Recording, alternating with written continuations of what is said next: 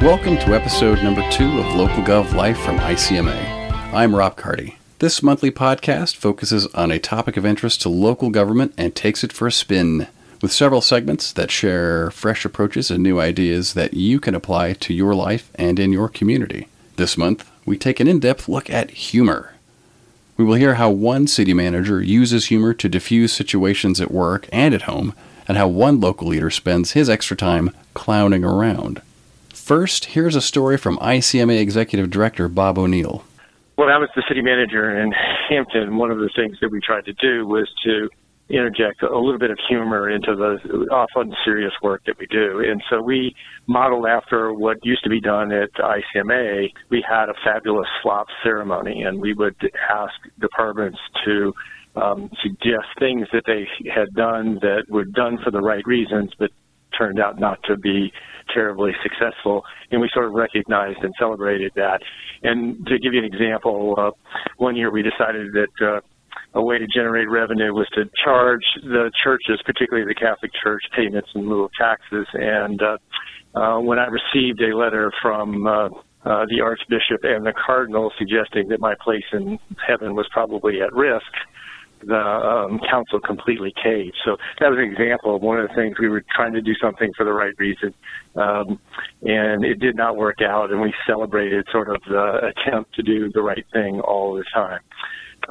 Secondly, I always tell the story about how wonderful it is to be part of local government. And when I first started as an intern, my first job was to follow a street patching crew in Southeast Virginia and during the entire summer, doing time and motion studies. People could remember what time and motion studies were.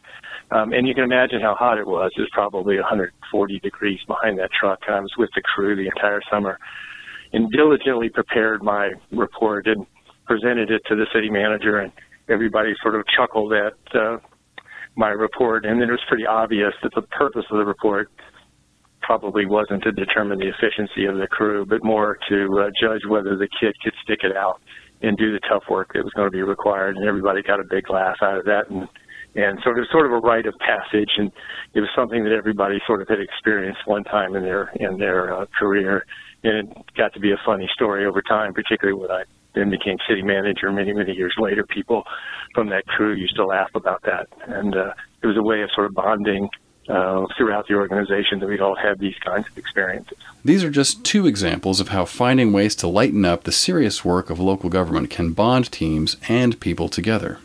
In July's PM Magazine, American University professor Patrick Malone writes about how laughing at situations like these and injecting humor into the workplace is very important for an effective leader. Patrick says that humor is especially important in the public sector. Patrick explains. Public sector leaders have challenges that are unlike any other leader, I think, in any sector. You know, Apple doesn't really care if they sell a product to a poor child that lives in Southeast D.C. because that's not their target audience. The people that work in the public sector serve everyone, and not only do they serve everyone based on constitutional values, not business values. And it should never be business values, because business values are not about equity, they're not about representativeness, they're not about fairness, they're not about equality, they're about profit. There's nothing wrong with profit unless you're serving the public. So I think public servants have this very unique set of challenges. I don't think humor looks different in various sectors by any means. I don't think it looks different.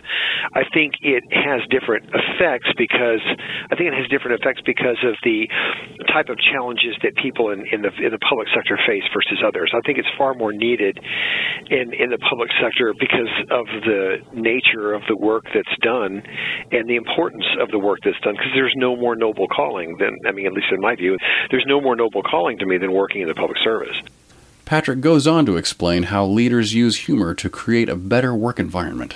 what is it that makes the best leader the best leaders? And I think the best leaders are those that have a very strong sense of who they are and a very strong sense of who they're not. And they're willing to share that. I might call it relational transparency. They're willing to share that vulnerability with the people that they lead. Check out Patrick's article in the July 2016 edition of PM Magazine for more.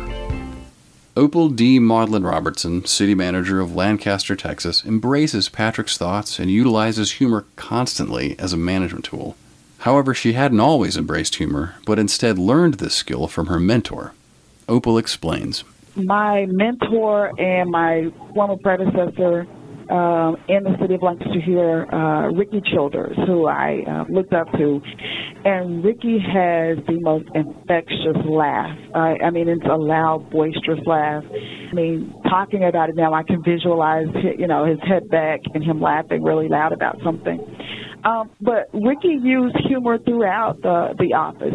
And one of the things I learned from him in doing so is that we can still get the job done. We can still be about the business, but we could, sometimes we could just laugh at ourselves. And I watched Ricky deal with a number of tough situations, and how he would address it is, he would simply say, okay, and oftentimes he would laugh about it and go, okay, it's really not that serious. Or he would go, oh, boy, what's the worst they can do? They can't eat you. And he would laugh even as he's telling me these things. And so I really watched him deal with some very tough situations, but he used humor to deal with it. And sometimes that meant even laughing at himself. I oftentimes find that difficult, but Ricky was very good about doing that, and he brought humor into the workplace. And I think working with him and working around him is a lot of what allowed me to be more open to the fact that you can still have fun in the workplace while getting the job done at the same time. As Patrick alluded, the use of humor in local government is important. Opal speaks about the pressure her organization is under, but how humor can make things lighter for her staff. In local government, we deal with a very stressful level, and we're in a very stressful situation in our workplace today.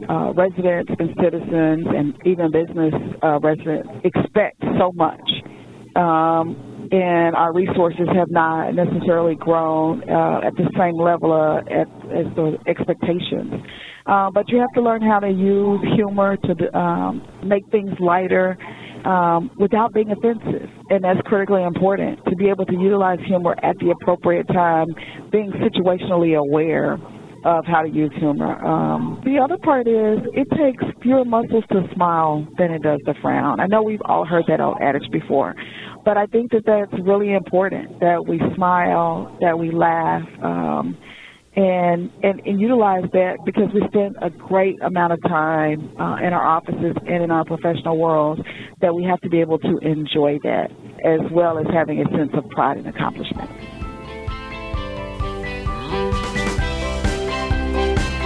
Jim Bennett, city manager of Biddeford, Maine, and president of ICMA in 2015, took some time to share his rather unique take on the subject of humor in local government. For those of you who don't know, Jim spends his free time as Jinjo the Clown. How did Jim get into clowning? I had always wanted to become a member of the Shrine. In order to be a member of the Shrine, you have to be already a member of the Masons, and I had been a Mason since I was fairly young. And so I had the opportunity to go through the initiation process to join the Shrine, and then you were faced with, if you really wanted to get involved, you had to select one of the units, and a couple of people I knew that were clowns, so they invited me to go to clown college with them, which was a 3-day weekend, and we ended up really enjoying it, and so I ended up becoming a clown. Jim told us that it's always interesting to see the reaction of his employees when they learn that he's a clown in his free time. However, the results of them knowing he clowns helps introduce humor into the workplace. Jim explains. I think humor in the workplace makes you seem very much more humanistic. And if people see you more as a person, I think they tend to trust you more than if you're seen as a boss. And I think humor is one of those universal languages that connects people. Jim is just Jim at work. He rarely brings his persona of Jinjo into the workplace. That doesn't mean his organization doesn't know how to have fun and laugh. He shared a great example of that with us. I remember one of the communities we had this sort of small miniature robot thing that came, and so we labeled it Cranky, and we used to pass it around the management team based on the person that had it got to select who would get it next, and it was you would get Cranky if there was something that happened during the week that legitimately would be under normal circumstances that you should be cranky about it, but it was a reminder to sort of let that stuff roll off your back and have fun with it. So Cranky got sort of rotated around in that community for a couple of years, and it was ended up being kidnapped, as I recalled, and it ended up going on some vacation somewhere, and sort of Cranky ended up becoming a flat Stanley, and I'm not really sure whatever happened with that. I think that's still floating around in that community somewhere. This is one of the many examples of how Jim implements humor in his organizations. Jim's story is not just about humor in the workplace, but also finding balance in his life. As you heard throughout this episode, public sector leaders are under immense pressure. Work-life balance is critical. Jim's Jinjo persona and volunteering with the Jaffa Mosque allow him to escape some of the stress and just make people laugh. You know, we're temporary custodians of the position we have. We're temporarily entrusted and invested with this leadership, but we're not always going to be a city or a town manager, a county manager, or an assistant or department head. And if you do not have some balance in your life when it comes time where you're no longer doing this, I think you're going to be pretty miserable, and I think the people around you are going to be pretty miserable. And so I think having some escape is very healthy. I think having some balance, that work isn't always about work. Work is sometimes about, as I said earlier, being this productively playful in the workplace is really important. And I think the colleagues that I've seen that have figured out a way to sort of make sure that they don't take themselves too seriously are often the people that are the most respected, not only by their peers, but also by the people in the community they serve. And that's it for this episode of Local Gov Life. Let us know what you think about the ideas that Patrick, Opal, and Jim shared with us by going to icma.org/episode 2 and using the comment section. Subscribe now to the Local Gov Life podcast series and tell a friend about us. Also, be sure to rate us on iTunes and share on social media. We rely on your help to grow our audience. I'm Rob Carty. Thank you for listening to this episode of ICMA's Local Gov Life.